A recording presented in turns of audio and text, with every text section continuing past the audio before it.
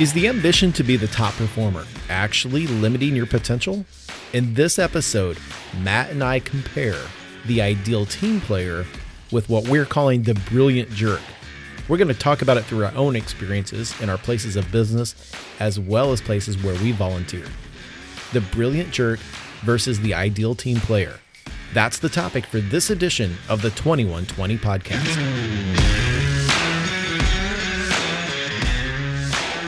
This is the 2120 podcast, where each week, two guys take an idea, an experience, or a topic that we're passionate about, and we talk about it with you for 20 minutes. So Matt, have you ever heard about the person who's the brilliant jerk? Did ever come across your radar? No. Okay. The brilliant jerk. The brilliant jerk. The term brilliant jerk, I don't know who coined it, but it shows up when we see it. So we all have some place that we work, and there's probably somebody that would come to mind right now that's a brilliant jerk. So they may be really, really good at what they do. Highly skilled. Maybe they're great at sales. They bring in all sorts of revenue, and yet they're the person that is so tough to be around, nobody wants to be around them. They're not a team player, right? They lack humility. Maybe they're just crass in nature, and they use language and tell inappropriate jokes that, just offends people. Sure. A lot of times we'll keep that person around because they're the top salesperson, or they're in some sort of management role or whatever. And they do get results, but a lot of times the results that they get are born out of negative places, such as we're going to control and command people out of fear, or we're fearful of confronting that person. So that's kind of the setup for today's conversation. I want to talk with you about two things. We're going to enter into it from the brilliant jerk, but we're going to talk about the ideal team player. Yep. So both of us have been in workplaces. You are still in that environment where you have a lot of employees. Mm-hmm. And my question to enter into this is, what would constitute a great team player or an ideal team player in your opinion? Well, what's that person look like? They understand that the team is the most important thing. So they take themselves out of that equation and they look for the bigger picture of what we're going to do together. I think is one of the biggest things. The will to win. They're fun, competitive. They challenge, they question, they receive feedback. They're okay with that. I mean, there's so many strong leadership traits that you could lump into this. But at the end of the day, I think the biggest thing is they see the bigger purpose. Yes. Down the road, and how we're going to get there together. And it's the we, not the I's, and they're fun to be around. People that that fit that mold get results. And when you have more of those people on your team gets results and you win, and it's fun. One of the things that I really enjoy about learning about your workplace is the competitive nature of it, right? And so one of the things that you said early, and you talk about it a lot on this podcast even, you said the will to win. Mm-hmm. And how do we create these little moments for opportunities to win? This is good stuff. And you talk about the competitiveness, and you talk about somebody who would challenge and question things. Now, what I've also experienced in some places is that feels counter to their culture, and that scares people. And that's not, they may perceive that person as being a brilliant jerk. I almost think of it as a little bit more of a maverick or something like that on a positive side. So I only point that out because there might be some people who are listening right now going, well, that wouldn't fly where we work, or something like that. So we got to contextualize some things here. But for sure, an ideal team player is a lot of the things that you mentioned, which is that person that is they pitch in. They're coachable. That's one of the biggest things to me is, do they learn? Are they asking for that feedback? How do they receive that feedback? And can they be approached, right? If you can do those things, that's pretty darn good. Sure. So now let's talk about if let's contrast that, I guess, to the brilliant jerk. And so I want to talk with you about what's the ripple effect of a brilliant jerk in a workplace. Well, the ripple effect is the people that are around them. When you're around that brilliant jerk, you're probably not having fun. because they're either being a jerk or whatever that looks like. They're out for themselves in a lot of cases. I think of like sales guys or gals that they're driven by being number one, and they'll do whatever it takes to be number one, for their reasons, not the reasons of the store. Now, as a sales leader, like I need those brilliant jerks, because you have to harness them back a little bit. And you use the word maverick, and I think that's a great term, but some of those guys drive the business. Right. I've seen in my career some mavericks in our gun area that they're out for themselves. They sell a crap load, and they give they have guys that just come back and see them over and over again, but they weren't the best teammates because they were out for one thing. I'm going to win a trip every year. I'm going to sell over $1 million. I'm going to do this. I'm going to do that. But it's going to be me doing it. Yep. And I'm going to be the top guy. And I think in my life I'm sure I was a brilliant jerk early on. I think of a guy that I used to compete with that. He was the top guy and I was the top guy, and we went back and forth, and I didn't want him to beat me and he didn't want, me to beat him. And, we were out for ourselves because we wanted to be that guy. Now we're teammates, and we were always in the same team, but now we're on the same leadership team. Sure. And we work well together, now. And there's times where we butt heads, and that's okay. But, you rewind 10 plus years or even 15 years when we were selling together, like I wanted to smash him and he wanted to smash me. And at the end of the day, like we were friends, but we weren't really friends. It was one of those things where like when he would sell something, it would piss me off. And when I saw something big, it would piss him off. And at the end of the day, like we were trying to just outdo each other. Now, did it make us both better? Sure. I know it did, but we were jerks 100%, but now today, like we are friends and we do things together and we go out and do bike stuff together, and like we've grown, but I think we could both reflect on the fact that we weren't good teammates together back in the day. Okay, so you took that a little different place. I like it. Okay, where did I go? Where I want to do is come back to. I'll just share my impressions of being around a brilliant jerk before. So that brilliant jerk is that person, and here's the ripple effects that they have. Is that brilliant person that is very, very skilled at what they do, but because they have this way where they create a toxicity around them, they may be the person that is second-guessing the manager, second-guessing the leadership or the CEO or whatever it is, depending on what size the business is. They work to rally others around them, or they are such an individual performer that they will not accept help. They won't team up with somebody like you were just talking about. Sure. Because it's so competitive that it's got to be their name. They've got to win at all costs. And sometimes what I've seen with the brilliant jerk is that demoralizes so many people that it can crush a team. And I'm just going to take this to like sports for a second, because you can have a star player on a team.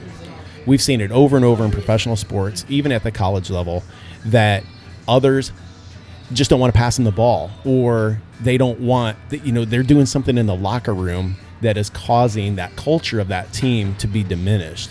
You get rid of that person, you trade they're the franchise player or whatever, and you trade them away, and suddenly the team actually does better. Sure. And that's kind of what I wanted to talk about, is like what is that ideal team player? What are they bringing on a daily basis? Yeah, I think of that's definitely on that lead manager. If you're that coach and you have that player on your team, you're looking at going, man, like he's triple doubles every night. Like he's the guy. He's on every billboard. But man, our locker room is toxic, and it's because of him. That's on you, and you have to bite that bullet and go, man, if we really lose this guy, the poster of every kid's room, like this is this guy, but in our locker room, he's not the guy. Are we okay with losing him?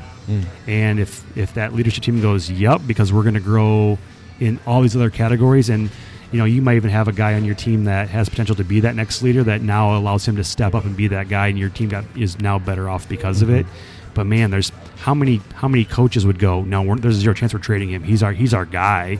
We got to try to find a way to fix him. At the end of the day, you're probably not going to fix him, because the more he gets around that, the more of that brilliant jerk plays a role, and the ego sets in, and it's just never going to happen. So ego plays a huge role in this. Ego's huge. Yeah. It does.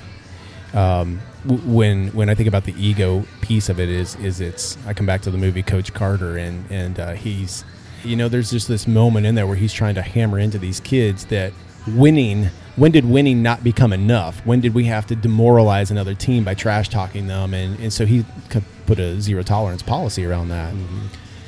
The thing is a brilliant jerk.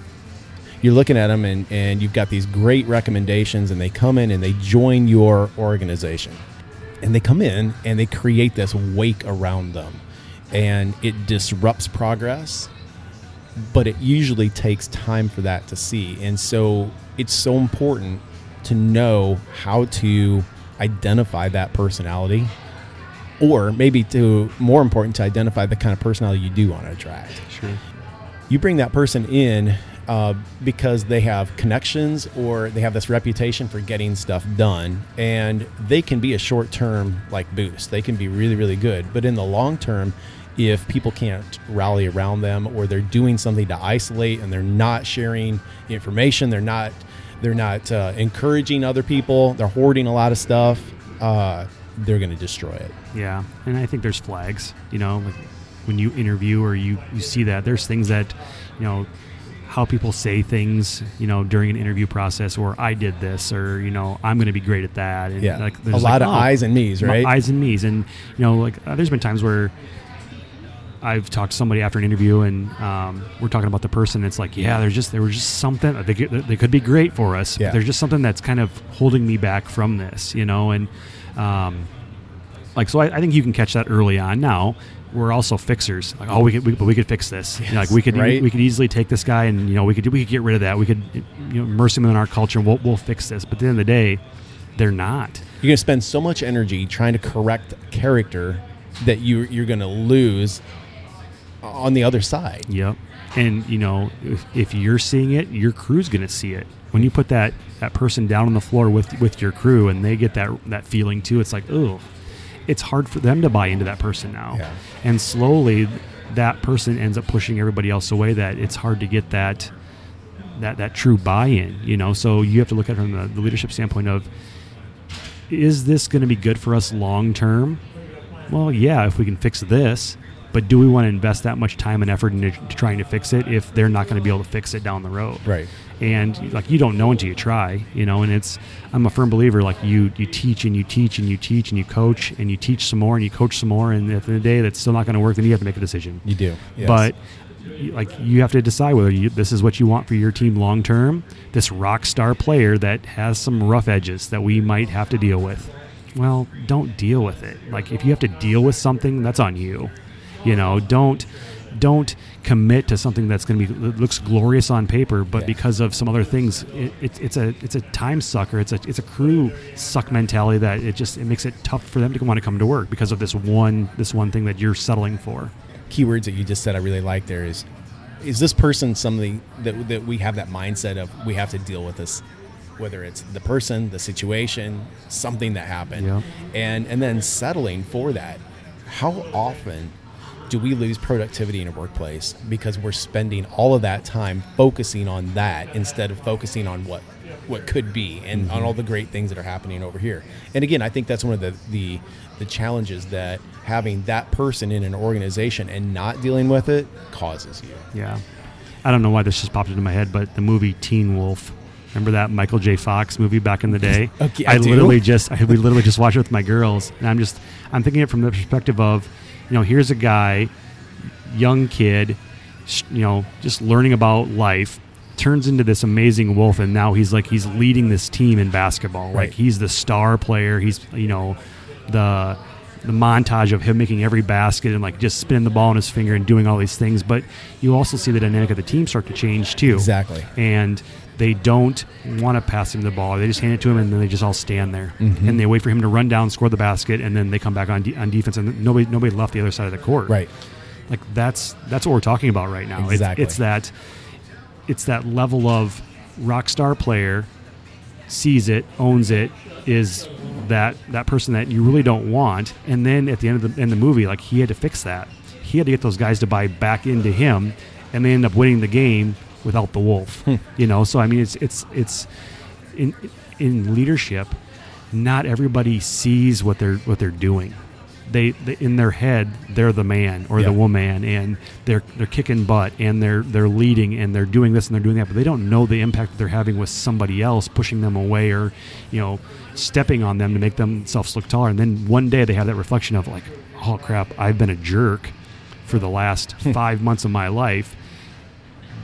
Hopefully they see that, or they're having people show them that. But I think at the end of the day, like, I know for a fact I was that way back when I was selling. Like I wanted to be the best. I wanted to have my name on the top line, and I was working super hard. I guarantee you I pushed people away. Sure.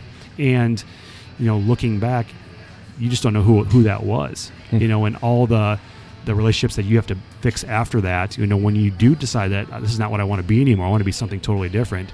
Who did I affect? Who did I push away when I was being this guy, when I'm trying to be somebody else now?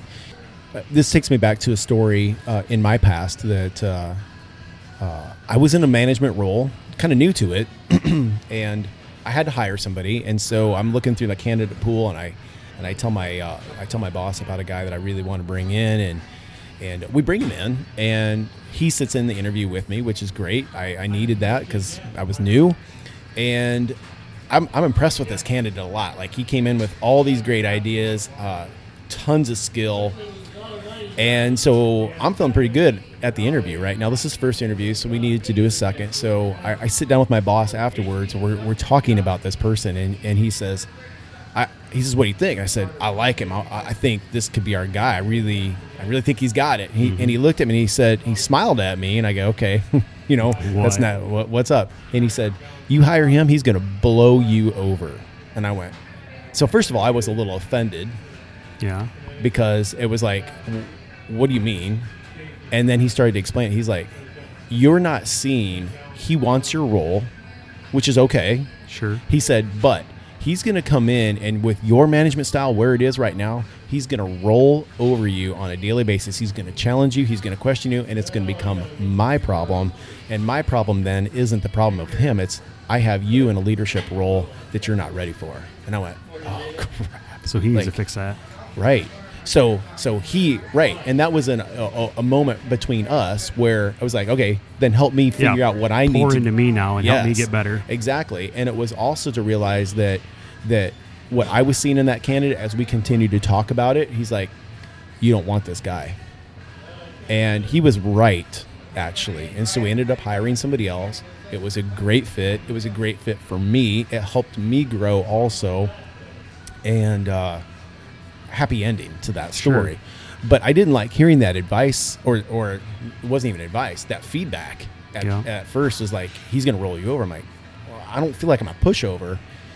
And he's like, you're just too green. But he showed you a blind spot that you had in your life, and helped you see where it was at. No, that's super positive. Like, I'm looking at it going, man, like I want to hire this guy because he's going to make our team better, just based on what you told me. And then that makes a lot of sense. And right. I think it's okay to say no to someone, because you can look at it and go, they're not going to be a good fit for us. Yeah. But they bring so much to the table. Like, they're going to be so good, and they're going to be this rock star this and this rock star that. Yeah, but it may change the overall dynamic of our team. Mm-hmm. Do we really want to sacrifice that to gain this? Right.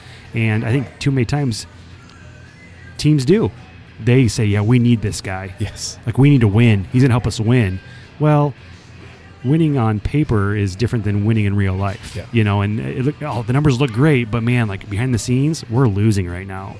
And I think it's so okay to say no and pass. Yeah. And here's the thing is, in business, that's easier. Sure. Even if you hire that person, they're on staff. You're paying them. Where it gets really tough is in our nonprofits, especially when it's volunteer. Or in churches or in our schools, and you get that person in there, and that can be tougher. And so I think that's just why it's so much more important that we are always working to become a better leader. Yeah, I think the volunteer thing is, like, I'm smiling thinking about Mavericks that have volunteered, that come in and just trying to have their own agenda and do it their way. And it's like, I get it, you're volunteering. Like, we're not paying you to be here, and you just want to be here, but man, you're really hurting the overall dynamic of what we're trying to do here. Yep. So how do you tell them, and that's a whole other conversation, but tell them, you know what, thanks for showing up, but we don't need you to show up anymore. And like, that's tough. It is. But man, like, we've turned away great people. Yeah. People that have potential to be rock stars, but because of some fit, changing the dynamic of what we're trying to do, we can all look back and go, we made the right decision. All right. Well, we've been talking this morning about the ideal team player and the brilliant jerk. I think we might want to come back to this at another time, but there's more meat on the bone for sure. A lot more to talk about there. So my name's Jim. I'm Matt. Have a good week, everyone. If you have questions, comments, or ideas for topics, we'd love to hear from you. Send us an email at 2120podcast@gmail.com. That's the words 21 spelled out, followed by the numbers 20 podcast@gmail.com. We'll make it easy and include a link to that email address in the description. If you're enjoying listening to two guys take a random topic and talk about it for 20 minutes, hey, it would mean a lot to Matt and I if you would rate it, write a review, and share it with others. Thank you again for tuning into the 2120 podcast.